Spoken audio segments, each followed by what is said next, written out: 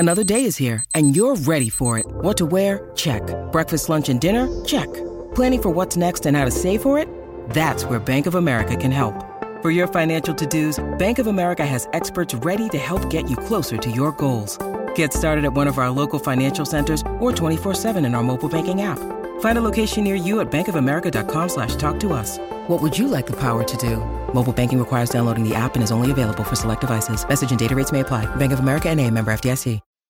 Live on SEN Top End, 16:11 a.m. This is Fridays in the Top End with Jackson Clark, Raph Clark and Rob Hale for Rain and Horndarwin, finding a place to write your next chapter.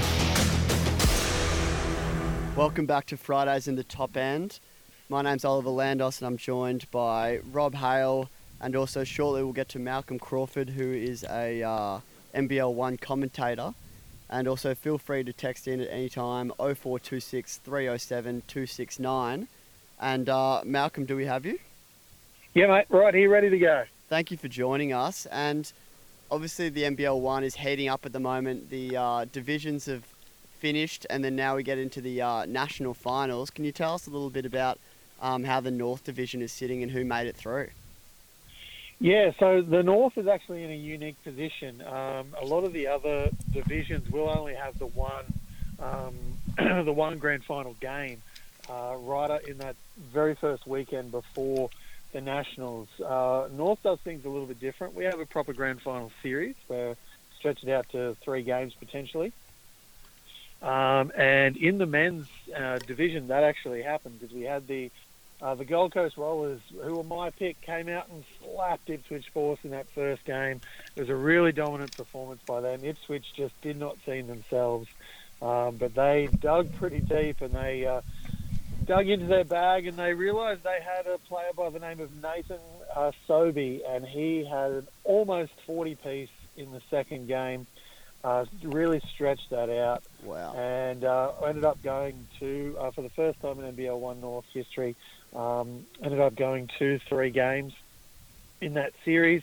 And Ipswich Force were able to get it done on the back of Sobey in that one, Dang, and of course other players like Jason Ralph, the captains for the Force, who just were absolutely amazing at keeping their dribbles alive, low amounts of turnovers, and then finding amazing ways to get the ball to their, get some really amazing assists, including one where it was almost falling out of bounds and did an amazing alley-oop to Dang Danwood for a huge dunk in the third game.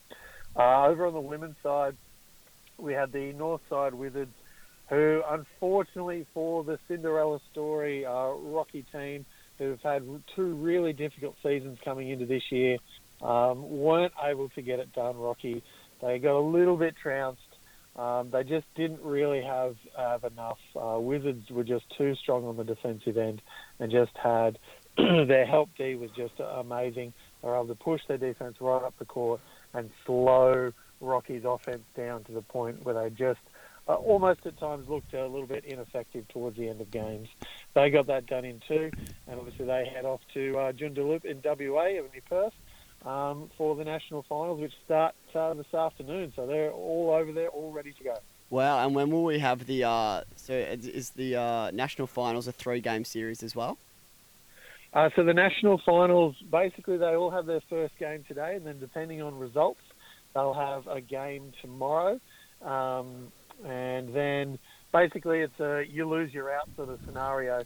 And then the 2 highest winners effectively from the Nationals will then go through to the grand final game on Sunday, which is just a one-off game. So it's last year the men's was between Frankston Blues and Rockingham, and this year obviously it's all up in the air, but the Force have Rockingham to start because they won the golden ticket, winning last year, so they'll come back and they play this afternoon, and look, should be very interesting series. Can't wait.